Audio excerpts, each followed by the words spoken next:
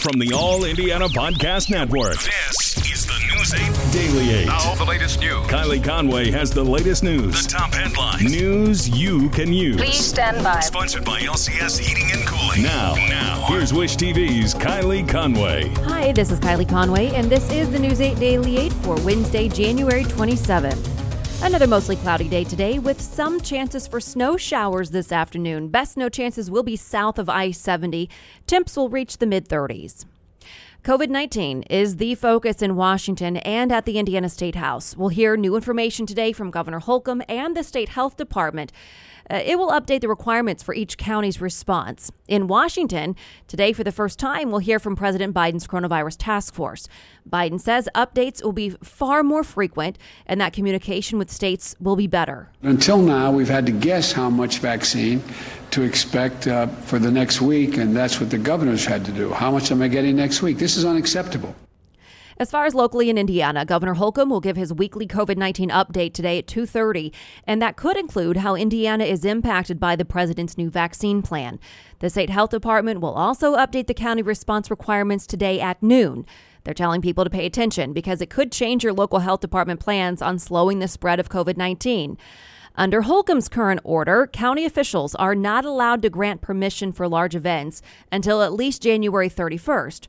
Right now, most counties are in orange or red, meaning their positivity rates are above 10 to 15%. Still, at least one Indiana Republican lawmaker says it's not the government's role to place limits on businesses, private schools, or churches, even during a pandemic.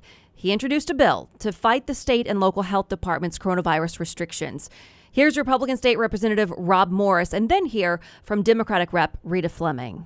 And I don't feel that government should limit the occupancy of a restaurant or an establishment, that the business owner can make those decisions. For this period of time to abandon these safeguards is very unwise, sir. Lawmakers did not vote on the bill. It's not scheduled to go in front of lawmakers again just yet. As for the governor's briefing, you can watch that live on our website, wishtv.com, this afternoon. And today there will be a briefing from President Biden's coronavirus task force. It will be the first public appearance for the group as a team. The White House says the task force will offer 3 briefings a week and that the president will not be a regular part of the briefings to leave the information to the experts. And Biden's mass vaccination plan is an enormous effort to vaccinate 300 million Americans, something we've been hearing him call a wartime undertaking. It starts with a big purchase. The Biden administration will buy 100 million vaccines from Pfizer and 100 million from Moderna. They're not ready yet, but they should be by this summer. The goal is to offer a vaccine to almost every adult in the United States by late summer or early fall. In the meantime, the president is sending more vaccines to each state, increasing vaccinations by about 16% starting next week. Here's Biden and then New York Governor Andrew Cuomo. The end goal is to beat COVID-19. And the way we do that is to get more people vaccinated. It's great news. From a governor's point of view, I say amen, Wolf. We've been dealing with this COVID. It seems like a lifetime. The federal government never really accepted responsibility. Cuomo is one very confident in Biden's plan. Other governors and state leaders are concerned the plan isn't ambitious enough, especially considering the new COVID-19 variants spreading around the world. The vaccine should still prevent those infections, but you can't show up to get your vaccine if you're feeling sick that day. They say Biden needs a more robust effort to reach all Americans. As far as the latest numbers, nearly 23 million Americans have 1 dose and 3.3 million are fully vaccinated. In Indiana, 460,000 have 1 dose, with 107,000 receiving their 2nd dose to be fully vaccinated. And firefighters are part of the vaccine effort in Fishers. The city's fire department announced it will vaccinate around 300 people in nursing homes and through the department's community paramedicine program.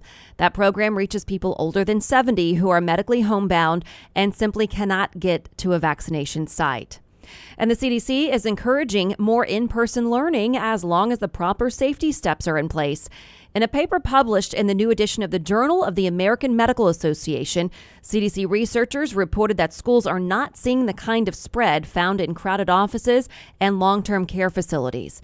A study from a weekly CDC report says students may be following mask and social distance rules better than people in other indoor environments because classrooms and lunchrooms are monitored. Eli Lilly and Company says its antibody cocktail can help keep coronavirus patients out of the hospital. The Indianapolis-based company shared results from its late-stage study yesterday. Lilly researchers found the combination of its two antibody drugs reduced the risk of hospitalization by 70%. Lilly says no one who received the cocktail died. There were 8 deaths among patients who got the placebo. Lilly's chief scientific officer also says the cocktail is effective against all strains of the virus in the United States. A virtual town hall on vaccines happens tonight. The Hamilton County Health Department is hosting the event at 6:30. Officials will answer questions about the shot, who can get it, and share advice on getting an appointment. The health department says its clinic is booked through February. We have a link for you to find all the information about that town hall on our website. Federal prosecutors have charged 150 people in connection to the Capitol Hill riot. Washington, D.C.'s top prosecutor shared the updates in the case yesterday. He says investigators have used 500 grand jury subpoenas and search warrants to get information. He also says the Department of Justice investigation now involves more than 400 people and that some could face charges of sedition. You're talking 20-year felonies with enhancements. You're looking at significant time in federal prison. Yes, we are working on those cases, and I think the results will bear fruit very soon. That was Michael Sherwin there. Now, the FBI is still searching for whoever planted pipe bombs outside of the Republican and Democratic Party headquarters there in Washington. The agency is offering a $75,000 reward. And 2 central Indiana men are among those accused of entering the Capitol during the insurrection. Investigators say Joshua Wagner and Israel Tutro drove together from Indiana to Washington, D.C. to attend the Trump rally 3 weeks ago. Wagner's from Greenwood. He surrendered to authorities yesterday. Police are still searching for Tutro. His last known address is in Greenfield. They face federal charges for entering a restricted building and disruptive conduct. And this morning, we're getting an idea of how senators will approach former President Trump's impeachment trial. The Senate tabled an effort to force a vote on the constitutionality of the trial. A 55-45 vote killed the motion. 5 Republicans joined all Democrats. At least 17 Republicans would need to cross the aisle to convict Trump. Now, this move shows there may not be enough Republican opposition. Here's Senator Rand Paul. And are we going to put every politician in jail? Are we going to impeach every politician who has used the words fight figuratively in a speech? Trump is charged with incitement of insurrection. That impeachment trial will start next month. And President Biden is poised to sign more executive orders, this time focusing on climate change today. Biden wants to issue a national security priority. He's also reestablishing the president's Council of Advisors on Science and Technology. Biden has said he wants the panel to lead with science and truth. And the White House is releasing details about the first call between Biden and Russian President Vladimir Putin. During a phone call yesterday, a White House official says Biden confronted Putin about several issues, including a massive Russian cyber attack on several U.S. agencies. Biden has ordered an administration-wide review of issues related to Russia and says he could use those findings to impose new regulations. With LinkedIn Jobs, we tap into a network of more than 1 billion professionals to help you find quality professionals quickly and easily for any role you need. Marketing wizards? Found them. Software engineers? Found. That project manager I could never seem to hire? And found. LinkedIn Jobs quickly matches your roles with candidates with the right skills and experience. In fact, 86% of small businesses get a qualified candidate within 24 hours. Post your first job for free and get started at linkedin.com/acquire. That's linkedin.com/acquire. Terms and conditions apply. As you write your life story, you're far from finished. Are you looking to close the book on your job? Maybe turn a page in your career. Be continued at the Georgetown University School of Continuing Studies. Our professional master's degrees and certificates are designed to meet you where you are and take you where you want to go. At Georgetown SCS, the learning never stops, and neither do you. Write your next chapter. Be continued at scs.georgetown.edu/podcast. This December, we were supposed to be in New York for her 25th birthday for the ball drop. And so, I mean, it's just been one hit after another. To Indianapolis now, the mother of fallen IMPD officer Breanne Leath is speaking out for the first time after prosecutors announced the plan to seek the death penalty for the man accused of killing her. Jennifer Leath says the family was part of that process. She says the choice wasn't easy, but that the family feels a death sentence is most appropriate. She says the family has spent the past several months reflecting on their loss. Officer Leith was shot to death last April as she and other officers dealt with a call of a disturbance at an apartment complex on the east side. It was near 465 and I-70. Here, her mom talks to us about the suspect. It's really not fair that you get 3 square meals a day and you get to talk to your family and you get to, I don't know if he's got kids or, I really don't know a lot about him, but he gets to do all those things. Even if he's in jail, he still gets to do all those things. Elias Dorsey is charged with murder and attempted murder. And today there is an event to recruit new teachers from historically black colleges and universities. The Educate Me Foundation is hosting it. Organizers want to let future teachers meet leaders from schools in the area to develop relationships that could lead to jobs in the classroom here. The students are able to not only see someone that looks like them, but also they're able to see what the impact that their teacher makes, and then it encourages them to make that same impact as they grow and learn. School districts from all over Marion County will be there. It starts at 11 o'clock this morning. And Indiana lawmakers are eyeing tougher penalties for a common crime, the theft of catalytic converters from vehicles. A new Indiana Senate bill would make the crime a felony. The law now requires the value of a theft to be at least $750 to make it a felony. But some lawmakers argue if you don't know how to put a part in and replace it yourself, the whole process could cost more than $1,000. So the Senate bill would also add bigger penalties for people with prior convictions. The bill is expected to get a second reading this week or maybe next. And now to business headlines. A broadband internet outage triggered by a surge in traffic hit a wide swath of the eastern U.S. Tuesday, causing headaches for work-from-home users of services like Zoom and Google. Complaints centered on Verizon, which acknowledged the difficulties. It wasn't a cybersecurity issue, according to people who spoke to Bloomberg. Pfizer will be able to supply the U.S. with 200 million COVID-19 vaccine doses by the end of May. That's 2 months sooner than previously expected. The CEO of the company says there is a chance in the vaccine's label that allows the healthcare providers to extract an additional dose from each vial. President Biden also said the federal government will be increasing the number of doses shipped to states from 8.6 million doses a week to 10 million a week for the next 3 weeks. The value of America's top-tier malls is crumbling. Real estate analytics from Green Street estimates the values have tumbled about 45% from 2016 levels. The biggest U.S. mall owner, Simon Property Group, based here in Indianapolis, holds a substantial portion of the A-rated malls. The S&P CoreLogic Case-Shiller Index showed some home prices climbed 9% in the past year. Most home prices, that's the average. That's the most since 2014. Historically low mortgage rates continue to fuel the booming housing market. And Pizza Hut is launching a new Detroit-style pizza. I'm seeing this pop up a lot in different places. It ditches the traditional round shape for a rectangular crust with cheese to the edges. It's got this crunchy Parmesan cheese crust. It's popular in the Michigan city. It's Pizza Hut's second major product launch this month as the pandemic-era pizza wars show few signs of slowing down. I know I just had my first Detroit-style pizza on Friday, so the timing of this is uncanny for me personally.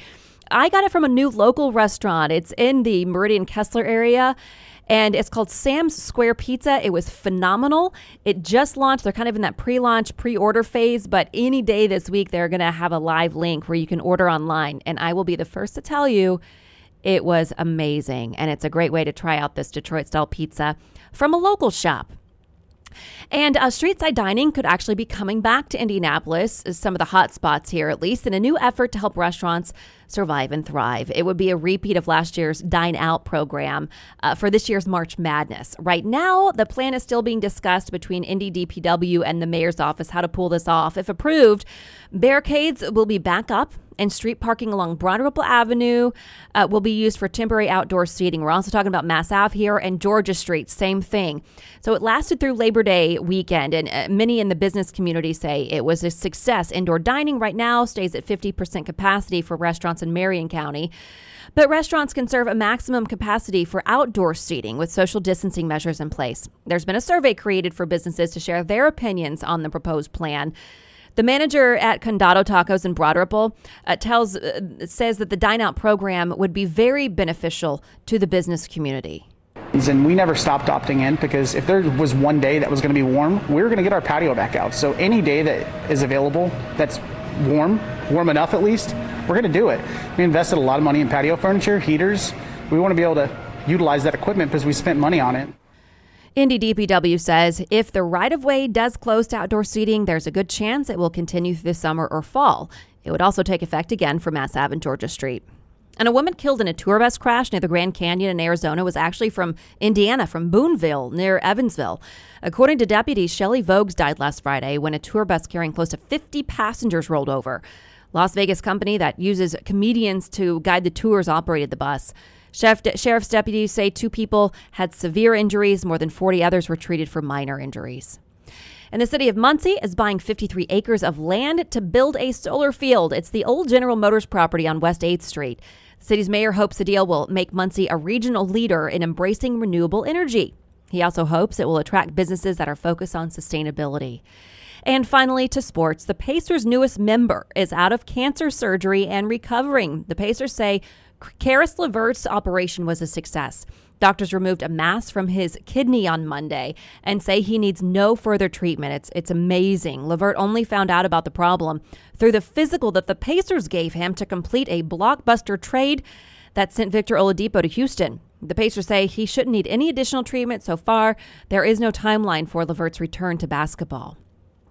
And the Pacers and many others around the NBA are sharing fond memories of Sekou Smith. The league says he died Tuesday from complications of COVID-19. Smith covered the Pacers beat here in Indianapolis before going on to national recognition for his writing and broadcasting work. In a statement posted on Twitter, Pacers say Smith's outgoing personality was as genuine as his professionalism. Pacers play-by-play announcer Mark Boyle echoed that sentiment and went on to write, "Knowing Smith somehow made you feel better about yourself. A great man." Sekou Smith was 48 years old. The Colts' new offensive coordinator says he's ready to get to work. We're hearing from Marcus Brady for the first time since he was promoted from quarterback coach. Brady has been with the Colts for 4 years. He says he's excited for the new gig.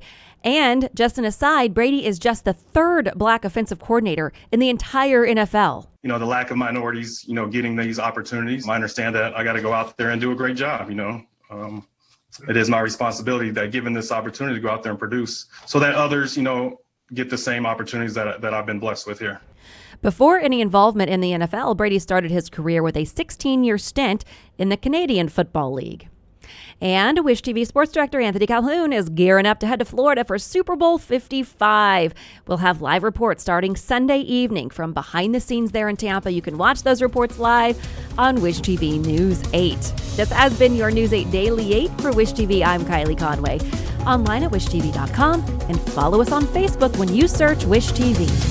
The News 8 Daily 8 is sponsored by LCS Heating and Cooling. Be sure to like and subscribe to this podcast, The News 8 Daily 8 with Kylie Conway. And be sure to discover even more great podcasts now at allindianapodcastnetwork.com.